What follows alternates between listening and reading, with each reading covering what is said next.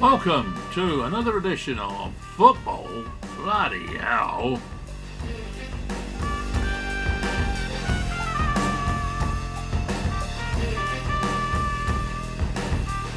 On the show tonight, we've got Mr. Rick Hyatt, Adam Davis, Tom Bailey, Dave Pryor. I should be here. And our special guest this week is the Overtime manager, Mark Cooper.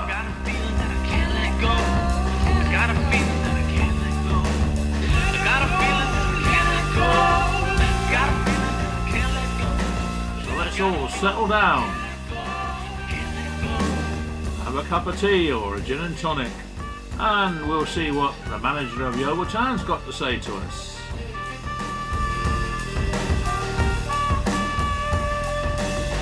Sing a song about heartbreak. What do you know about the sweet taste of sadness? I got a name for each one of my headaches. What do you know about the thin line of madness? I need a new heart with new lines. Anything if it's good for your head. You can donate your heart to science, but it won't bring you back from the dead. I got a feeling that I can't let go. I got a feeling that I can't let go. I got a feeling. And good evening, everybody, and welcome to another edition of Football Bloody Hell.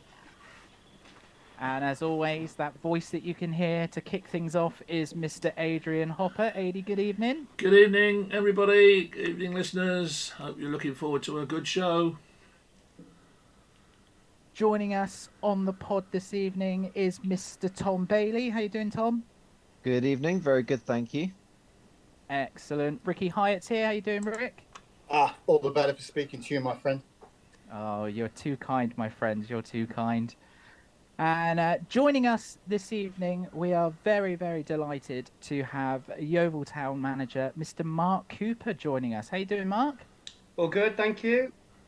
Happy to be here. Looking forward to it. You sure? Yep.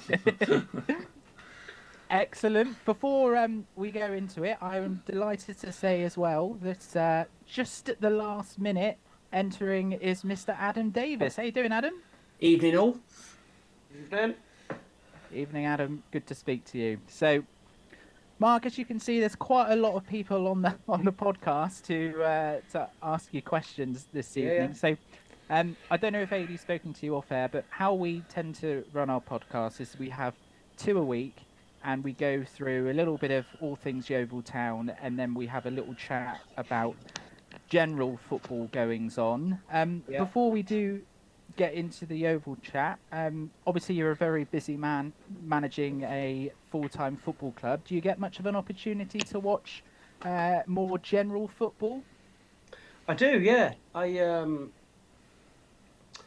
enjoy watching a sort of varied, different. I like German football at the minute. I'm into German football at the minute. Whether that's because they've taken Harry Kane, but Italian, I love it. Love all of it. So on a Sunday, I will prefer to watch a Spanish, Italian, German game than I would a Premier League game. So excellent. I was glad to hear it. We have got quite a lot of football perverts, if you will, on this pod. Tom Bailey, I'm looking at you. Excited to hear that Mark Cooper likes a bit of football on the continent, Tom. A man of culture. There you go, see. Would you be happy to declare whether or not you have a favoured football team, shall we say, in the English top flight, or would you not be willing to disclose that? They're not in the top flight. I've got 2 teams. Okay, go on. So obviously my dad played for the legendary Leeds team back in the 60s, 70s. So obviously I grew up, till I was 8 years old in Leeds, and obviously used to go and watch Dad play for Leeds. So I've got a fondness and an affection for Leeds United. But the main part of my, from 8 to teenage You might years, split the room now, depending on what you're going to say. I was a mad Bristol City fan. Okay. Oh, that's right. You can get away with that. My dad was manager of Bristol City, and I went to every home game, home and away, for about 5 years. Didn't miss one. Bunking off school without my mum knowing. Dad smuggling me in the boot of the car from school to get me on the team coach. I just loved it, and I was obsessed at that time with just watching sort of my dad and Bristol City at the time. But so Bristol City always followed closely, and Leeds United. Okay. Rick is sinking in his seat. I think you'll get away with Bristol City though, Mark. Definitely, no question. There's only one team in Bristol, isn't there? So that's all right. Yeah. No, we'll clip that bit up. And send that out. Yeah, you'll be safe on Bristol City. Don't worry,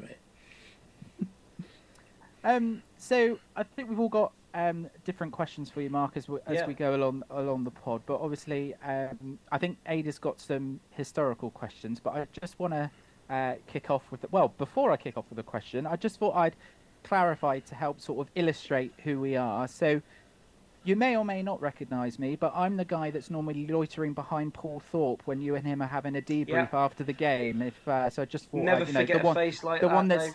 The one that's looking like a spare at a wedding. Thought I'd get that in there. So the way I see it is that your Yeovil Town managerial career to date can sort of be summed up in 3 parts. You've got when you first received the phone call to say that we're looking for a new manager. You've then got the second part, which is obviously what happened with the failed ownership, if you want to call it that, towards the end of the season. And then you've got the third part, which is obviously the Martin Hellier takeover and the new era this summer. Would it be fair to say that that's a good way of summing things up? Yeah, I think so.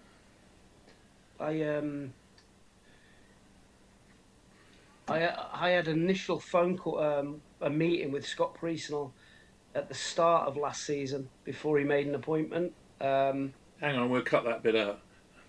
Okay. And for one reason or another, it never happened. And obviously, then it came late. I just wanted to go back to work, really. And I think when I first came in, I think the appointment was received quite popularly in a popular way, and experienced manager, done quite well at the level. And the first part, we never really looked like we were going to lose a lot of games. We were picking up points, and we were never, ever, ever, ever going to get relegated. It would have been up and down, win one, draw one, lose one, but we would have picked up enough points to stay in the league. And I think the statistics show that in terms of the points per game. We were on until the potential takeover came along, and from that moment on, all my authority was taken away. I wasn't a manager, really. I was just a puppet, and I think that tarred some of the Yeovil fans' view of me, and I think they were helped with that view. But unfortunately, I was tarred with that, and I thought that was quite harsh. But now I'm trying to rebuild and show that what I can be, and trying to have a successful season. I'm convinced we'll do that. But it's like it always takes longer to build that relationship back up than it does to lose it. What's sort of I think is the main takeaway from the supporters, and we've spoken about it a lot on this podcast so far this season, is that it still feels a very unique situation. That the hard fact is that Yeovil have been relegated, but with the Hellier ownership coming in at the time that it did, the summer has not felt like a relegation summer at all. If anything, it's felt like a promotion summer. And has it kind of felt like that for you? I think it's been a freshness to it, and it was like, everyone was saying to me a month to go before the end of the season, get out, because you don't want a relegation on your CV. You need to get out of there. I turned a couple of jobs down, 8 weeks before the season finished, and I just felt a loyalty to make sure the club survived, because we were in a precarious, position. I felt a loyalty to the players, and I wanted to stay. And then this ridiculous scenario happened where it was the most surreal experience I've ever been involved in football. And I'd bumped into Martin during that time and had a really positive conversation with Martin. And obviously then he managed to get the club, and he just said, "Over to you, get on with it. You know what you're doing." And he's fortunately he's let me get on with it. With that in mind, then, Mark. So was it very difficult not to decide to walk away? Did you kind of have conversations with yourself over and over again about what was right for you during that time? Yeah, but I've very, very rarely walked away from any sort of challenge in football. And you know what it's like, ego. No matter how much your hands are tied behind your back, I still think I can keep them up. But from the changeover, we were doomed. The more I look back at it, we all made mistakes in that period, and like I say, that probably tarnished my sort of reputation with a percentage of the Oval fans, and I understand that. And like I say, I want to try and rebuild that if I can, but the only way to do that is by keep winning games. 7-1 preferably. Yeah, it'd be nice, wouldn't it, every week? Yeah. There'd still be a few that would moan at that, though, Hady. Yeah, I expect so, Mark. I expect so, yeah.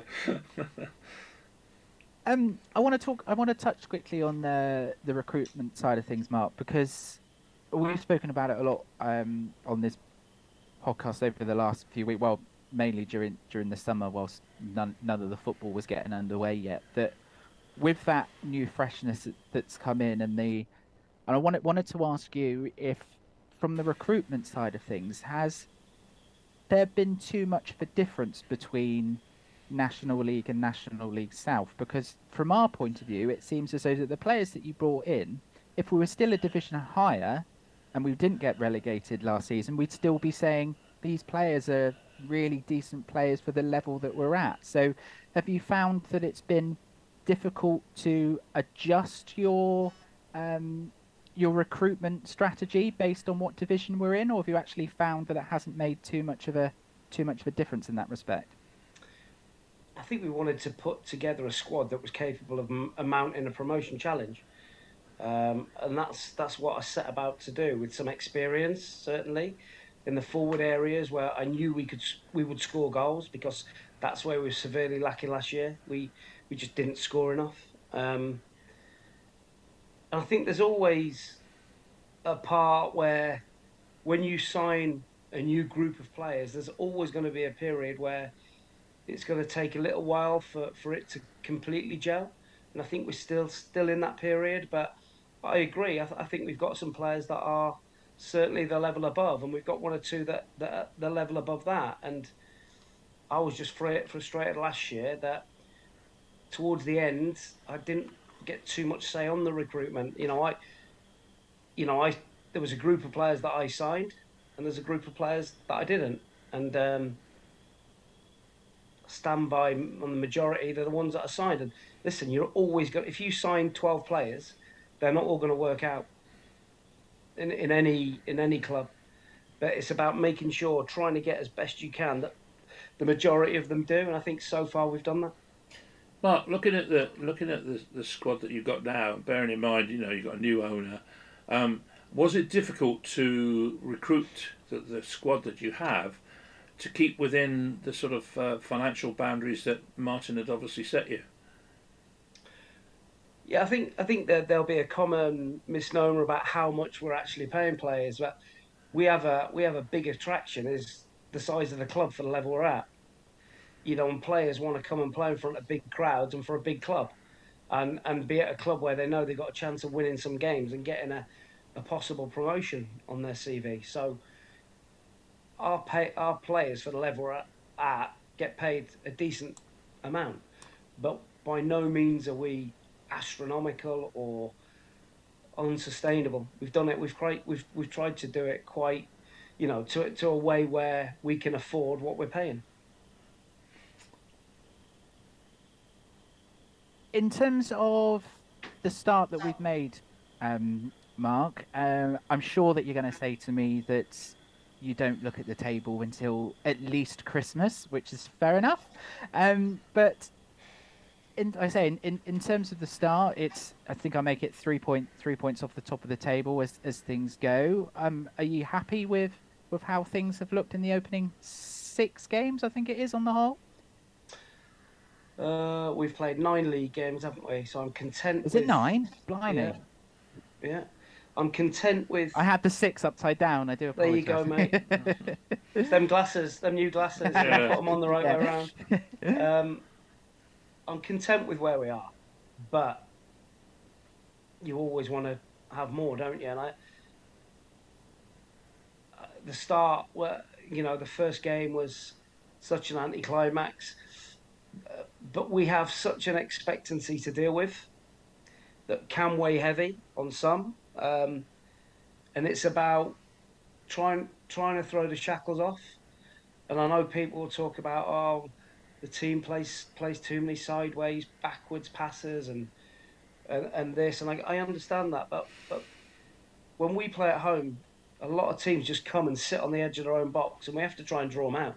So we have to play some passes to try and draw the opposition out. So we got off to a rocky start at Hemel, didn't we? We disappointed, a massive following there, which we took some flack for, rightly so. Then we had to bounce back, and we've played a lot of home games and really strong at home, and the 2 games we've lost have both been on 3G pitches. So that tells you where we've got to be better. We've got to try and find a way for when we play on the 3G to make sure we're consistent on that as well as we have been on the grass. You mentioned about the 3D pitches there. Obviously, it's well documented about, like you just touched on there, the defeats that have come on the road at those grounds. Is it difficult to really prepare the team differently in any way for those kind of games? Like, is there anywhere that you can, I don't know, go in the local area to just try and get a feel of being on those 3D pitches, or is it not really as simple as that?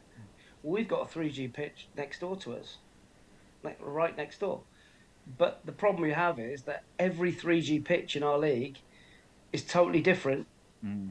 So there's no regulation. So you'll play on one that's like just a flat carpet that has no shock absorber under it. Then you'll have one that's got a long thread and is full of black crumb. So they're all totally different. But it has to be a no excuse culture for us, which is what we try to implement. Is we have to find a way. However, whatever we do, the next time we play on 3G, we have to find a way to get a result. And that's obviously, luckily, we're not on 3G for a while, so it gives us plenty of time to sort that out. But yeah, I mean, I don't like them and make no bones about that. We have to play on them, and I understand why teams have them. It's purely financial. But I think when you're playing in such a prestigious setup as the National League, whether that's north or south, the pitches should be grass. And so that's where I am with that. Just going back to you saying about the start that the team have made, obviously you've had success and tasted promotional success in your career to date. With those successes that you've had previously, has it necessarily always been a fast buckling start, or one of those things that the team just gets better and better and the season progresses? And like you say, it's still very much early days in this division, so no reason why Yeovil won't even kick on even further in, say, 6 weeks down the line. Yeah, I think it's just about being consistent, really. I think what I've certainly found, and the games we've played, that teams lift their performance individually. They turn up, especially when they come to Uish, and when they see the following that we take away, straight away the opposition lift their game, because they're thinking, well, if I play well today, I might get a move to the Oval. So we have to deal with that as well, as we're not just playing a team that would play, another team in our league. We're dealing with the fact that they come into the biggest team in the league and they're going to raise their game. But I think that will start to wear off as we get into the winter months. It won't be as an appealing place on a Tuesday night when it's chucking it down with rain, and I think it will become not easier, but I think it'll be more. I think we'll go on and get bigger runs of wins. Yeah, Tom, you've commentated on a lot of the games so far this season, and you've commented on the fact that one of the main differences, one of the clear differences that you can see so far this season is the fact that we have now kind of cracked that goal scoring and got goals not just in the front line but also around the pitch as well, and you've been impressed with that side of things so far this season. Oh yeah, it's been miles better compared to last year, where you could have played the game until midnight next week, you wouldn't have scored. Whereas this year we've got goal scorers, we've got players that fit the mould of the team, and players that want to be here as well. You can tell night and day the difference between the summer recruitment and the recruitment that you were given. Even the Weston-super-Mare going 2-0 up in that sort of time frame, like me and Dave were both there. We couldn't believe it was 2 goals in 3 minutes. I don't think I've seen that as a Yeovil fan, well, not in my memory anyway. So it's been great to see goals coming back, and it's nice to see that we're capable of it, and goals win games.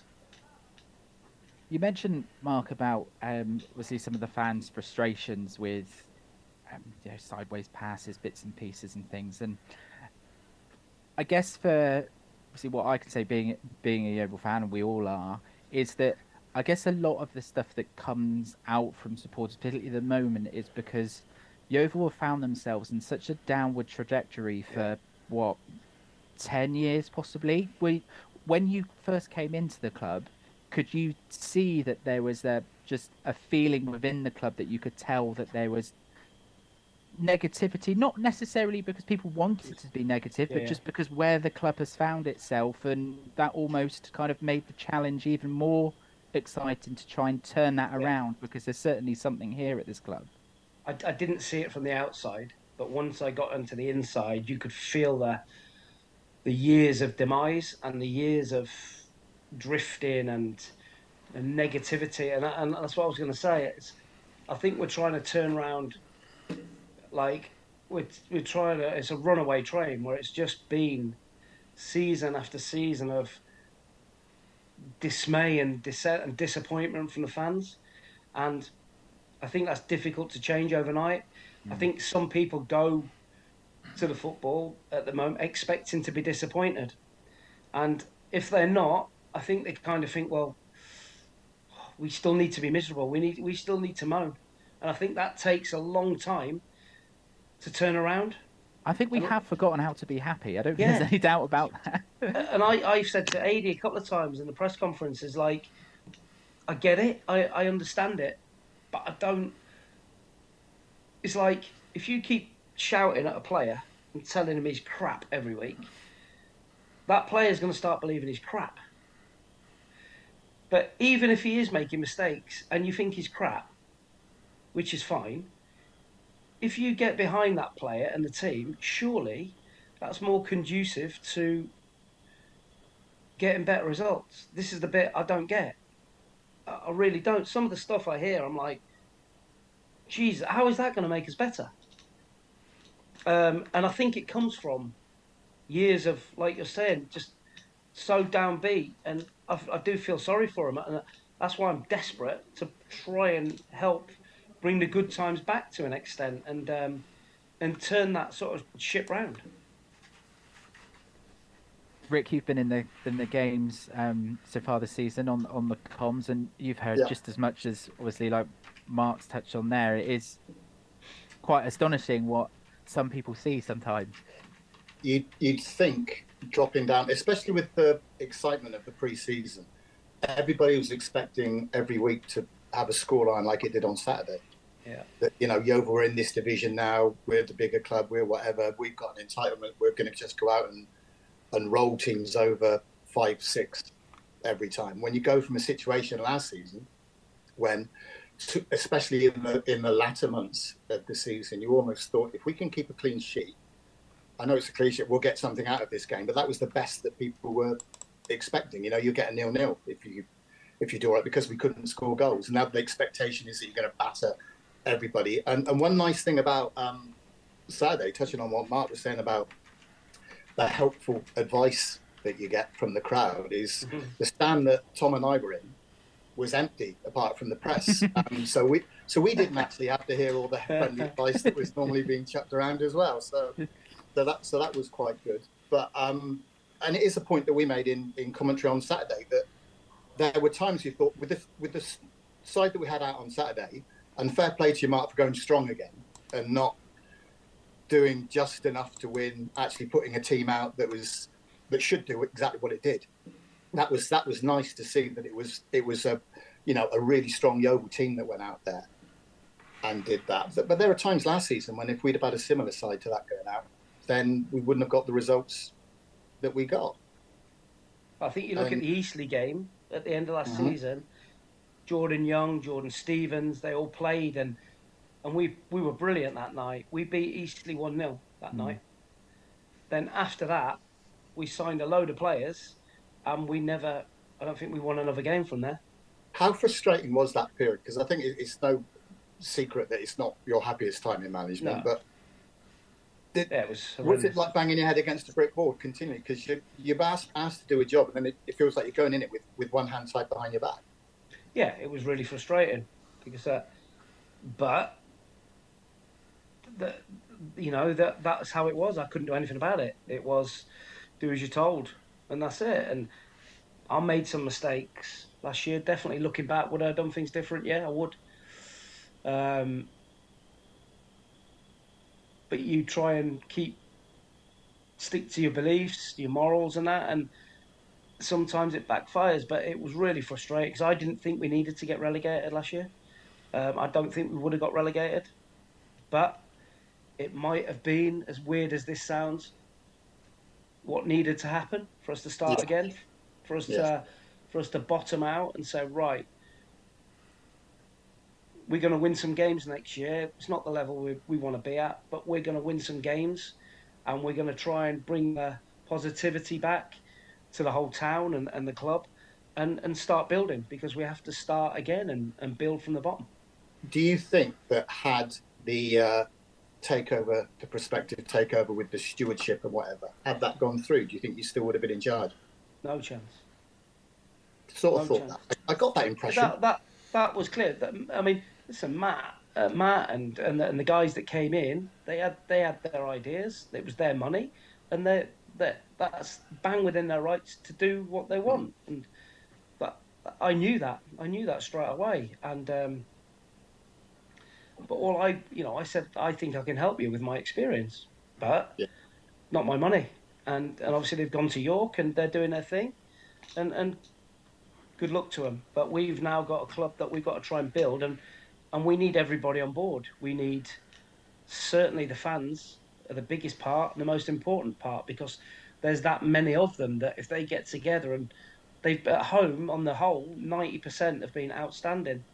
And probably the reason why we've scored so many late goals is that the players feel that support and that energy on the whole. And if we can keep that going, then they're going to be just as integral as the players. Do you consider yourself lucky that you've got such a go-ahead, forthright sort of new owner now? Because, I mean, Martin Hellier's certainly come into it with the way I'm sure every fan would have dreamt of, and it isn't often you get somebody coming in like that. I think as a manager, you want to be. I think gone are the days where Alex Ferguson, where he would control the burger van, how many pints were sold, from top to bottom of the football club. I think those days are gone, and for 1 minute I wouldn't want to do that. I've worked under directors of football. I've worked under some owners that were really interfering and really aggressive, And I think it's refreshing when an owner comes in and basically says, you know what you're doing with the football side, get on with it. To a certain degree. Now, obviously, we have finance to think about, and but as a collective, it's like, right, okay, your expertise is in the football. Martin is in business and development. He concentrates on that, and I think he knows he can trust me to try and guide the way with the football side of the club. During that time, Mark, did you seek any advice from any other managers or any of your peers, or did anyone reach out to you who might have recognised what was going on, or was that not necessarily something that you felt the need to do? It was just the situation you found yourself in, and it was just a case of doing what you needed to do to get through it? Yeah, I think from afar people could see what was going on, but like I say, it's if you put your money into a football club, it's your prerogative to do as you see fit. And I've got no qualms about that. It was just my frustration was that I thought I could have helped more with my experience, and I don't think we got relegated. This might be a bit of a bizarre question, and it may not actually be one you've got an answer for, but do you think there was an intention from the prospective owners to bring us down on purpose to then have that fresh start? Do you think that was the goal for them, or was it simply misplaced I don't think so, Tom. I don't think that was ever there. I think they genuinely wanted to do well, and it might turn out that the perceived mistakes they've made at Yeovil might stand them in good stead at York. Certainly, you would think that we all try and learn by our mistakes, and York might get the benefit of that. But I never thought that they were just going to try and get us relegated to have that fresh start. No, is the answer to that. What about Adam? Adam's based in York. Have you got anything to say on the subject, mate? I was just, do you know what, Aid? I was just going to say, Adam is actually in a unique situation because he almost has a foot in both camps, because he's a Yeovil boy that's living up in York at the moment. But I don't really want to put you on the spot too much with that, Adam. But presumably, obviously, you know firsthand exactly what things are like up there at the moment.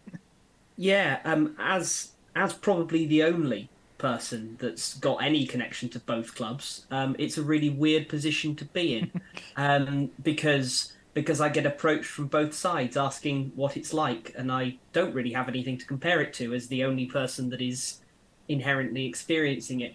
I think they are definitely taking some of the obvious mistakes that they made at Yeovil. They do admit that they made mistakes there. To what degree and whether they claim all of them were their own fault, that's entirely between them and those that they made the mistakes with. But they are trying to push on. They are trying to build something which is fair enough. I like the situation that it's gone down. They seem to be happy with where they've ended up, and I'm very happy where Yeovil have ended up. So it's a nice position, really. As someone who's able to try and enjoy the football of both, it's really nice to be able to sit there from afar for once after living away from Yeovil for so many years and actually seeing a win on the board. We've seen one winning season in 10 years where we've had more wins than losses, and given that that's the vast majority of my football experience, from a viewership perspective, it's a really refreshing start. It's nice to feel like a big fish. Having the, I think the recruitment, obviously we've highlighted it multiple times, but there's a local tinge to it. I don't think that's unreasonable to say. You think about Lewis Williams from Tiverton, you think about Jake Wannell from Taunton and things like that. I think that adds to it. I think it adds to the overall experience of enjoying being a Yeovil fan again, as someone who doesn't get to go to games as regularly. And I've watched quite a few games away whilst we were in the National League. I was at Gateshead, for example, and wish I hadn't been. And as many as many that were there probably thought that, and Oldham and everything else like that. But no, it's an interesting one. The allegiance will always be with Yeovil, but it's nice to see York do well. Who happens to run it has little concern. I think that's fair enough. I mean, Mark, I promise we'll get away from this because we only really obviously wanted to try and touch base on it a little bit with you, but we're not here to kind of talk about how they're doing now. Obviously, it's very much about Yeovil. But Adam, sticking with you because Mark made the comment there earlier about sometimes when you get relegated, there is a sense of reset. And whilst I don't disagree with that comment, I guess what I would say that we've spoke about before is the fact that we've had that same view a few times, haven't we? And then the worry is, what league are you going to fall into before everything does start to just sort of steady itself? But looking at the start that Yeovil have made so far, then you can only really agree that a reset is probably what's needed at the moment. Oh, without question. It's I definitely remember having that mental conversation with myself when we fell out of the Football League. And we had a year where it wasn't too bad, and that was the one winning season. And then, unfortunately, the decline continued. In fact, I was actually doing some work on it today. That Yeovil have actually suffered the greatest decline of any club in a 10-year period, one of potentially in history, outside of those that have gone bust, which is a pretty disappointing statistic. No pressure, Matt Winter. That's pretty plenty to turn around. But there has been, and it's definitely looking like it's turning a corner, and that's down to multiple individuals. But of course, Mark is most notably one of those. It's a really nice one.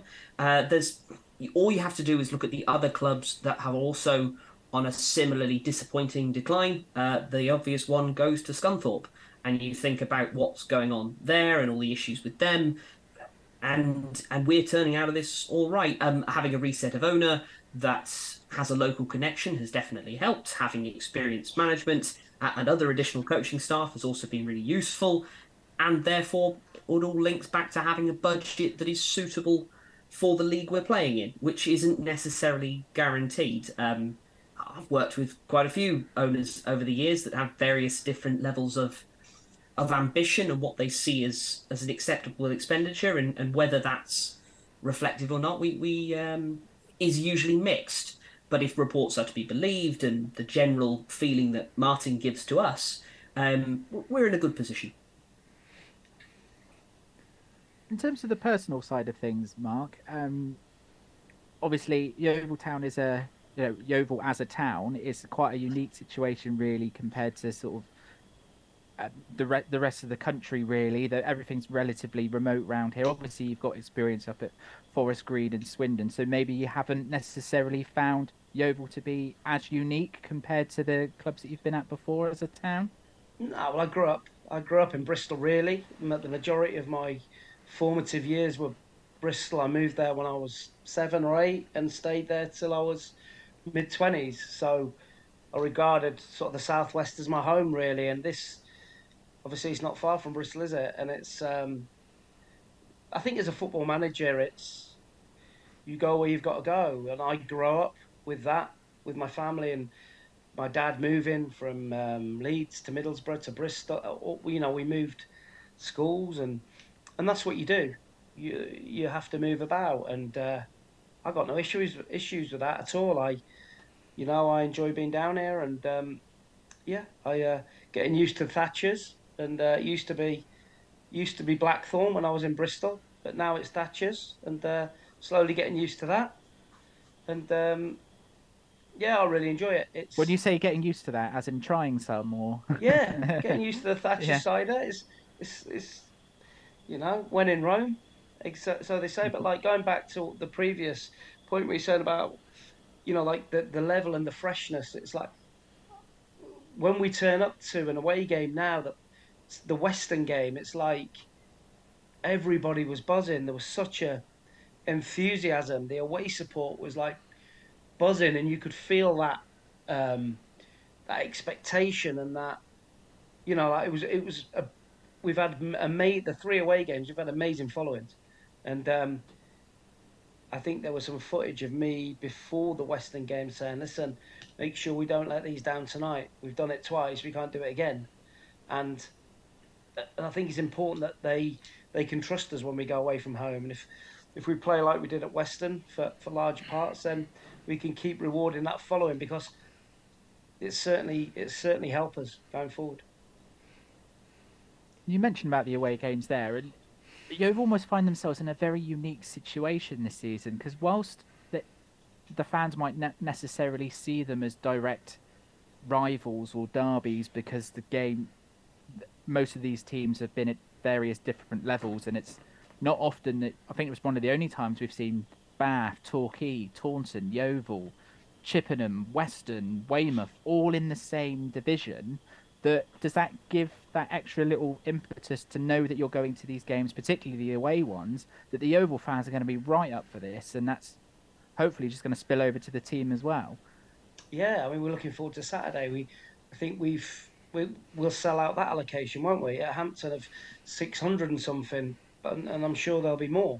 So we know that we're going to have the large percentage of the gate, and then that gives us that, like, boys, come on, we can't let them down today, and we've got to make sure we perform and get a result for them to take back down the motorway. And I think we're enjoying being that feel of a big club, although it's not at the level we want to be at. But we have that every time we go out to play. We're a big club, and that I think we're enjoying that, and some of the players are thriving on that. AD, I'm going to throw a couple of questions over your way because I think you've got some sort of Michael Aspel type "This Is Your Life" questions. Would I be right in saying? No, it's definitely more Michael Parkinson, I think. But we'll see where we go. Mark, what's it like having a famous dad? That's Charlie. Yeah. My dad was a top player though. Charlie's dad wasn't, unfortunately. It was tough growing up because I can remember. There was good sides to it. Obviously, I can't remember much about my dad playing for Leeds, but I can when he was playing for Bristol City, and but it was. I can remember being 11, and my first year as a under 11s playing in Bristol, and parents. I can remember a woman screaming at me, "You'll never be as good as your dad, Cooper." And I was 11, and I can remember that. I can still see her face now. And when he became a manager, and at he was manager of Bristol Rovers first and Bristol City after that, that if you lost a game, you'd be open to some stick for the fans that, Bristol City fans, if he lost a game, he'd get called a few names, and so it was tough. But there's obviously both sides to it. But it was tough, but enjoyable. Looking back on your playing career in particular, what was the highlight, do you think, of your playing career?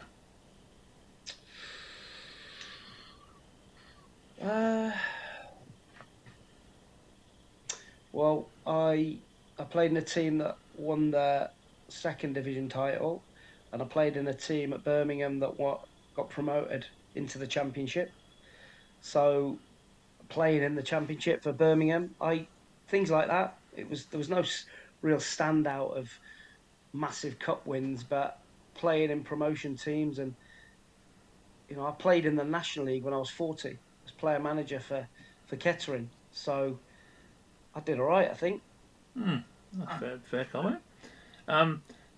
20 years now you've been a manager, I think, roughly. Wow. First of all, I mean, how are you finding it after 20 years? Is it like a sort of sword of Damocles hanging over your head that you've got to do it right, or do you enjoy every single minute of it? I mean, how does it go generally? I enjoy it. It's getting harder. The job of a manager is getting harder, I think, because of social media and the way society is now. If you lose one game, 2 games, there'll be a certain section, there's an outcry, the manager's got to be sacked.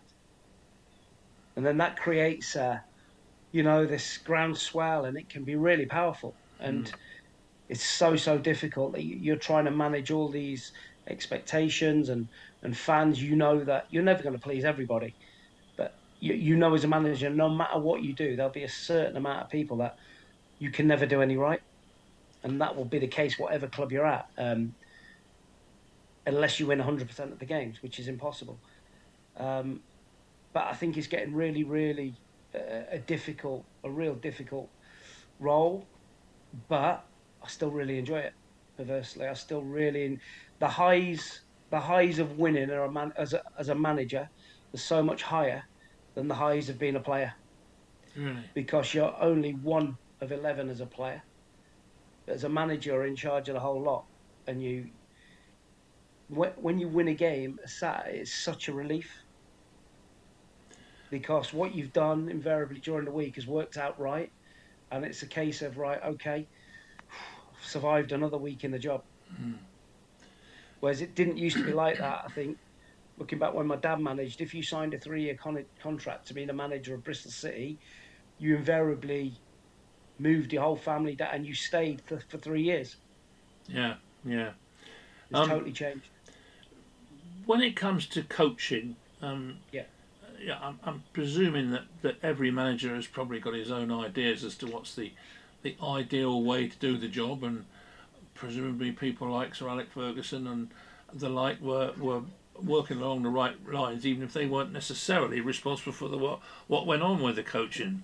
But I'm reading a book at the moment about Erik ten Hag, which won't give you any ideas as to who I support. But there was a bit in there that really caught my eye, that apparently Erik ten Hag introduced a regime at one of his clubs, I think it was 20, but I'm not quite sure, where they had to play against nobody. In other words, they had the 11 team out on the pitch, and Eric would tell them, this is what I want you to do, and you go out and do it, but there's no opposition, so you've got to do it right. Shadow play. It's called shadow play. Is that what they call it? Is it? Yeah, which I thought, well, that was an interesting. Is that something you do or would consider doing? Yeah. I think what that does is, if you're planning a tactical session about how you're going to play on the Saturday, if you play against 11 opposition, the 11 opponents that you're training against are usually players that are not in the team to start, and they will do their utmost best to completely cock that up and make sure they show you they should be playing. Yeah. And not be what they're supposed to be, which is the team you're playing against. So sometimes on a Friday, if I want it to be really positive and a real positive outcome where we're not playing against anyone, but we need to reinforce the positives, we're going to score some goals, then we'll play against 11 mannequins in a shape. All right, yeah. And I've done that before and got beat, by the way. But we do that. But that means that your passing has to be really spot on, and the tempo of it has to be really crisp and spot on for that to work. Finally, for me, for the moment, what's your feeling on discipline amongst players? In so much as, Ten Hag is certainly going the iron fist, as it were, at the moment. I'm not saying he's right or wrong. I don't know. I'm asking you, really. I mean, do you approach a slightly more diplomatic way of trying to, what's the word I'm looking for? Discipline a player?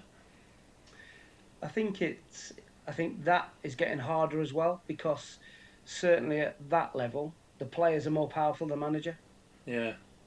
Players have so much power. So you take the Jordan Sancho situation. I think Eric's scolded him about being late for training, and then the player can just go on social media and say what he wants to say. So I think it's really difficult at that level. I think at our level, you have to try and... What I wanted to do is have a really manageable squad size, so that, for instance, this year we have 11 starters and 5 subs. Obviously in the National League, one above it's 7 subs.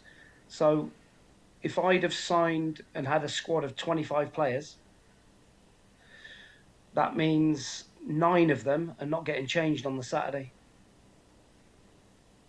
which I think then demotivates them. Then that leads you to problems of, why am I not playing? So I wanted to have a squad size that was manageable, where outfield players would say 18, where you'd always going to have a suspension, always an injury. And it's proved most of the games this season, they've all been involved, which makes it easier to manage, and you don't get yourself in a pickle where you've got 10, 12 players not even getting changed. Mm-hmm. Yeah. So I think it's important your man management is, listen, players, if they're not playing, they're never happy. but you've got to try and sell it in a way where, listen, you might not be playing today, but there's every chance you're going to play on Tuesday. And I think if you can keep them stimulated. So Reece Murphy didn't start on Saturday, but he knew he was going to come on for half an hour. And I think if he knows that, he can get his mind set. I'm coming on for half an hour, and I'm going to give the best of my ability and the best of me for half an hour. And he comes on and scores a hat-trick. Everybody's happy. I was going to say a hat-trick helps. Yeah. So I think it's about trying to manage that group and trying to keep them all stimulated, motivated, and so they all feel part of it. Yeah, good. Okay, good answer. Just touching on the discipline side of things. Discipline. I had heard, he says, through the grapevine in the Oval Town, that you do have a. I'm just trying to read it here. So I'm doing my research here at the same time. Is there a set of rules or a set of instructions that you have for certain things? And for instance, that you have one if your players decide to surround the referee. Is that something that you would be prepared to disclose, or are all your rules and regulations very much kept in-house? No. So I think what's happened this year with the new directive is that referees, if anybody walks within a 5-mile radius of a referee this year, they're going to book him. And it's like, I think it's gone, I know what they're doing, they're trying to regain the power, but it's gone a little bit too far. So we've had some referees, one referee said to me before the game, if anybody comes near me, they're getting it. I said, getting it? What do you mean? Shoot them? Or he said, no, they're getting it. And he brandished a yellow card. I was like, surely we're getting off on the wrong foot with that kind of attitude. He went, I don't care, they're getting it. So I think that game there was 11 yellow cards and there was one tackle in the game. So what I've done, I've banned the players from speaking to the referee apart from whoever's captain. If they do, it's a £50 fine. Of course, the frustration and the passion of the game, at times they're going to react to a ridiculous foul, but they're going to have second thoughts if it's going to keep costing them 50 quid. So the captain's allowed to speak to the referee, and I speak to every referee before a game and say, ref, just so you know, only my captain will speak to you. We're not being rude. We just don't want loads of bookings and any issues in terms of suspension. Because if you get 5 bookings now, you're suspended. But the threshing for a booking has risen. So you could do next to nothing now for a booking, but 5 games, you still get a suspension. So I've had to ban the players from going anywhere near the referee apart from the captain. And I think your good self have been caught out with that as well, haven't you? Haven't you seen a yellow card or two for you so far this season? Probably only one. Only one. Come on, Dave. Sorry, apologies. So my yellow card, and this is the truth. It was against Tunbridge, I think, and we got a penalty. Reece Murphy missed it, but I think it took about 4 minutes for Reece to be able to take the penalty. Yeah, and I think there was some tampering with the spot as well. So the referee wouldn't let him take. The referee wouldn't let him take the penalty until it was bang on the spot. So I said to the linesman, I'm not being funny, but how long does it take to take a penalty? He called the referee over and said, you need to book him. And then Chris Todd was laughing behind me, and the referee came over, gave me a yellow card, and he went, any more, and I'm going to do you and put you up there, and pointed to the director's box. Obviously, they're Billy big time then. Obviously, the linesman and the referee. Yeah, but that's what I'm saying. They've been given the power now. Mm-hmm. It's too much.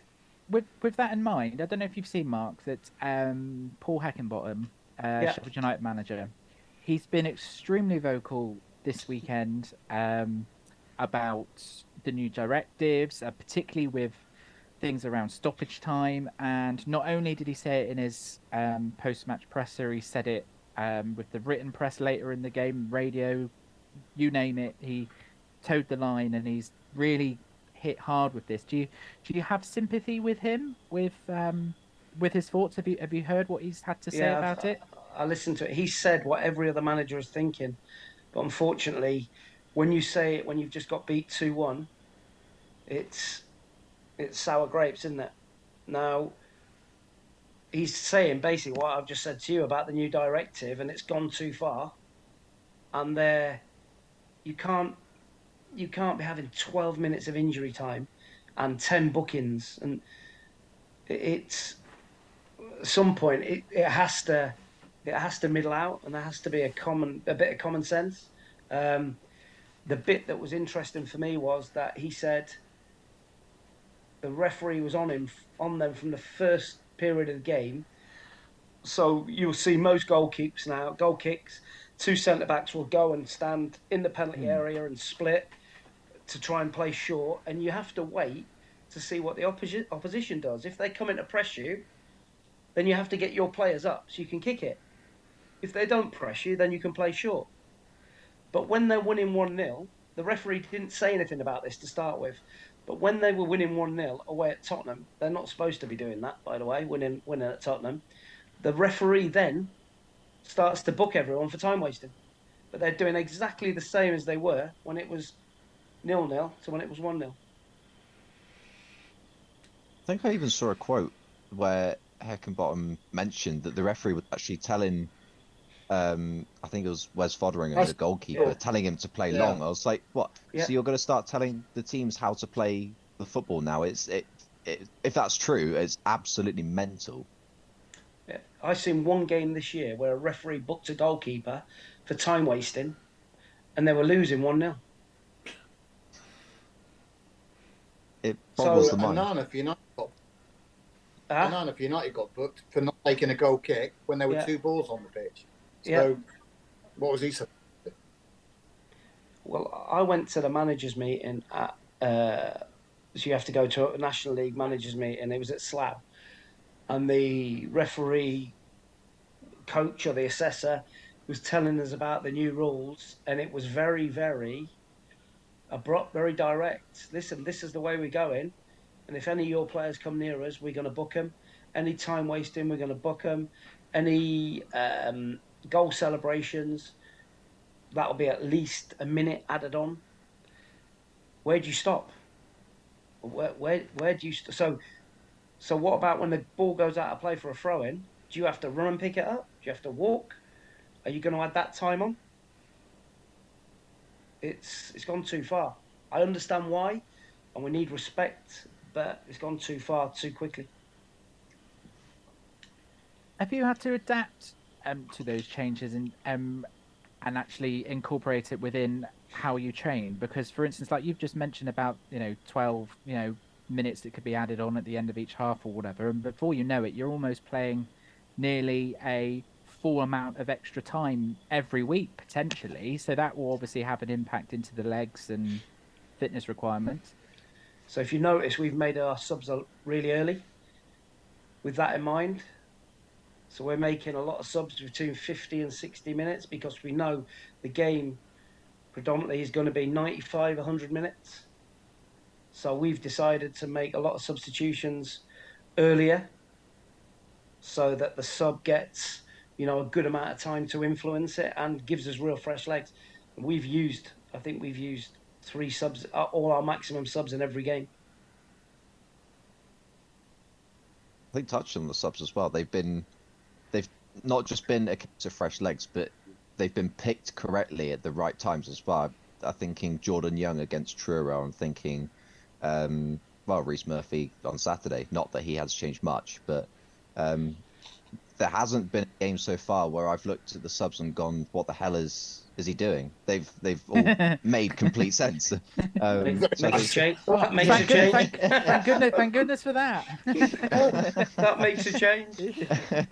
But yeah, it's not just a case of fresh legs. The fact that we've got the luxury of having the likes of Maguire, Drew on the bench as well, and Murphy and Hyde and Newblade all on the bench to come on and influence it is a luxury that not many teams have.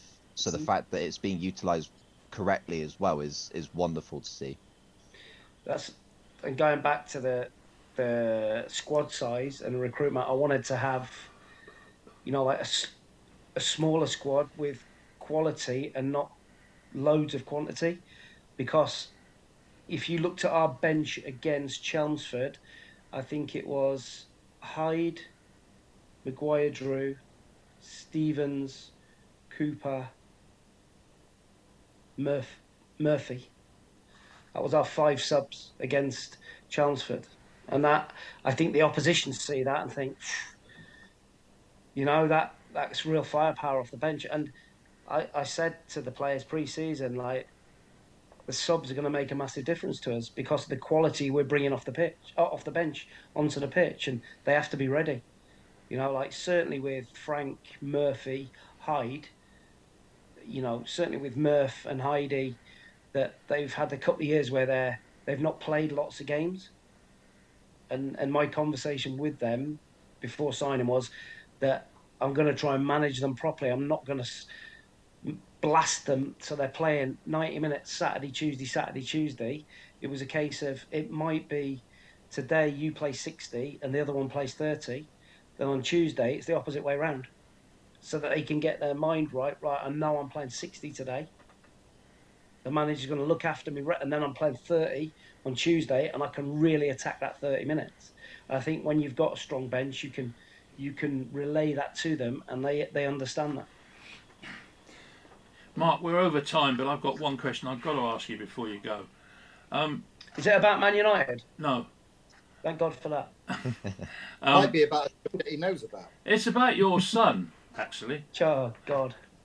When you're not at the ground, you're going out to the pub for a drink with him maybe or whatever. Does he give you any stick when you don't play him or when you take him off too early? In his opinion. Well, I've not done that too much, but actually he's quite a deep thinker about the game. He understands, and I think he was the one. Before the Chelmsford game, he was saying, "Dad, you can't play me tomorrow. You've got to leave me out. Josh Owers has done really well. He needs to start." So he's quite level-headed with that, but of course he'll have his opinions and how long he should play. But I think he trusts me to make the right decision. But he understands if I bring him off, I'll leave him out. Or if he gets a rollicking, he was one of the prime ones for back-chatting to referees that he had to reprimand. So, I've saved him a few quid from his pocket money by not getting £50 fines. Charlie, if you're listening, mate, we love you, really. Does he get a fine if he calls you Dad around the place as well, presumably? No, Jake Wannell's had a couple of fines because he keeps calling me Coops and Mark instead of Gaffer. So he's had a couple of fines from the boys for that. Oh, so yeah.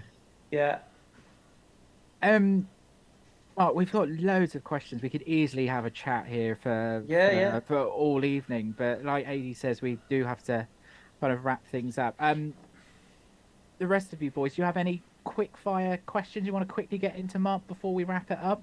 Adam, I'll start with you, just putting it on the spot. None that are quick fire, unfortunately. Medium sized? A very quick one. Obviously, it's been a while outside of this year that you've managed at this level. I think Kettering was probably the last time.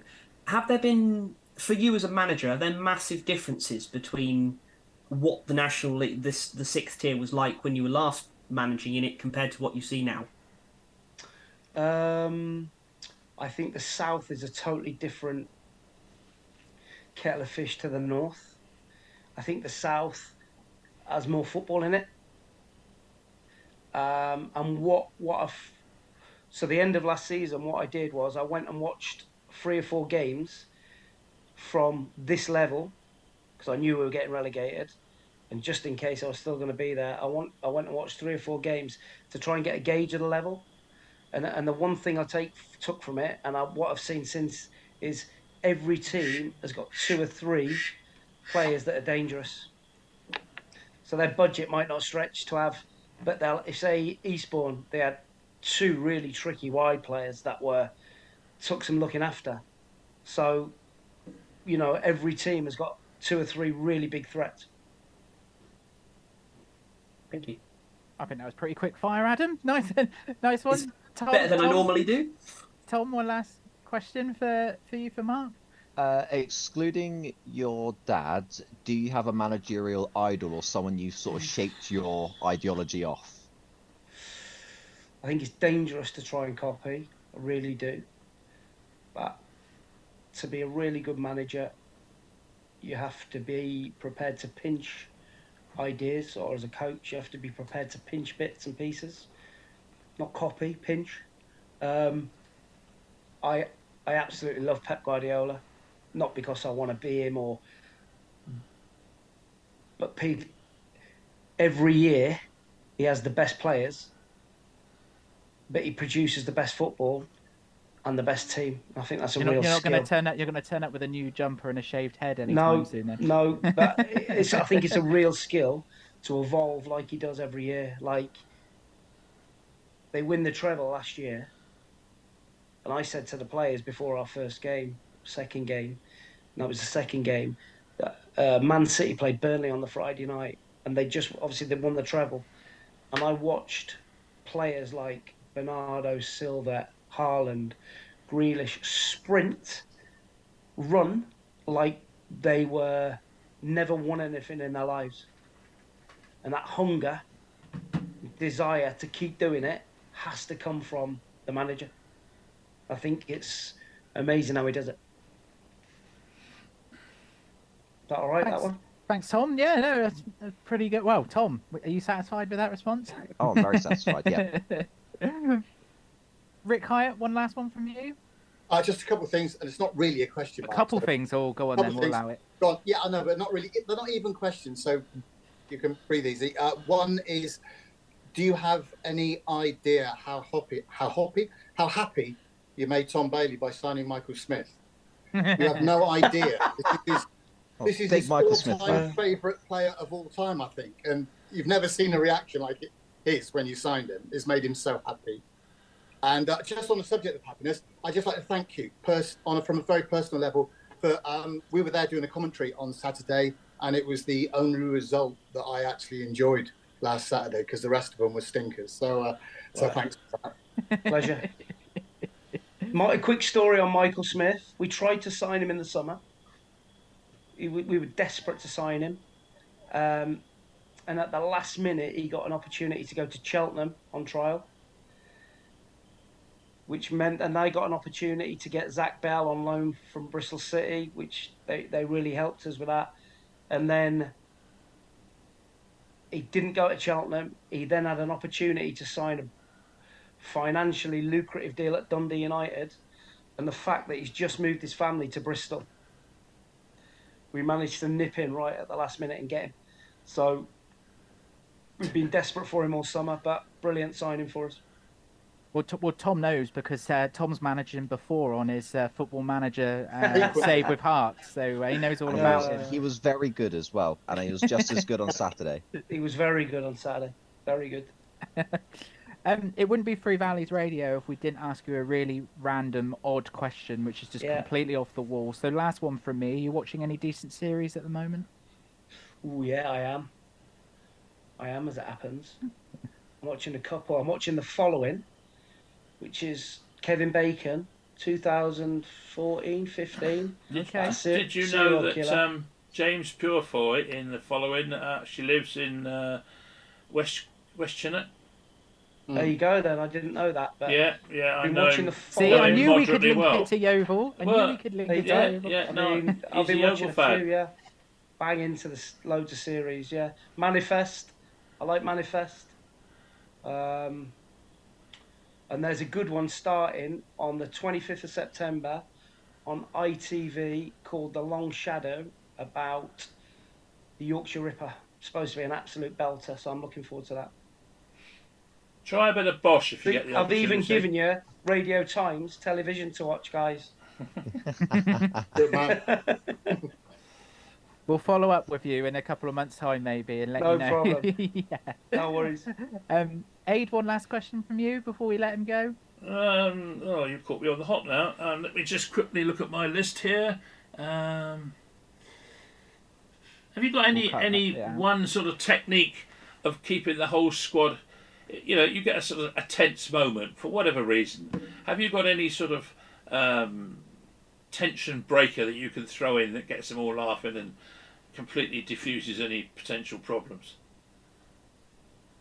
I think you got to have a little bit of banter. I think you got to have a couple of quick liners, like always something up your sleeve from something you've seen one of the players doing, or usually I take the piss out of Alex Whittle. Yeah. Something like that, and like he's really lively in the changing room, so he gets a bit back, and all the lads love it. Best way to do it. That's all right. So I just pick on the left back Whittle. Mark, it's been an absolute pleasure having you on tonight. Like I say, we could have gone on for another couple of hours asking you all sorts of different questions. But thank you very much for joining us tonight, and hopefully, maybe you quite like it enough you might like to come back in a few months' time. Who knows? Anytime, guys. Anytime. We'll hold you to that. Anytime. Anytime, yeah. I heard him, yeah. Don't ever tell AD Hopper anytime, bearing in mind that AD Hopper is the guy that texts Josh on a Saturday afternoon about 3:05 asking if he can come on the podcast next week. Well, I knew he was playing, you pillock. I just thought it would be there waiting for him. Busy. He's got a new baby, so he's busy. He ain't got time for that. And a lawn. He's got a lawn to look at, that boy. His lawn, don't tell me. I know everything about his lawn. He loves his lawn. He does love his lawn. He's definitely going to be a groundsman at some point. Oh, well, there you go. Rick Hyatt, thank you very much as always, mate. Always a pleasure. Adam Davis, all the way in York, thank you very much for joining us tonight, mate. No, thank you. Tom Bailey, thanks as always. Thank you very much. And Mr. AD Hopper, sign us out. Well, thank you everybody for coming on, and thank you for everybody that's listening. And don't forget, next week, football, bloody hell.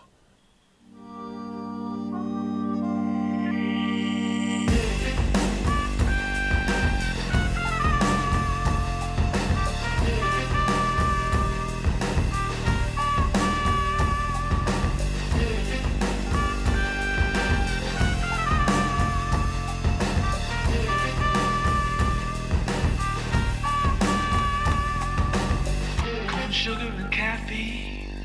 I feel my body in two different places. I'm still playing for both teams. Sometimes it feels I was born with two faces. I feel the smoke climb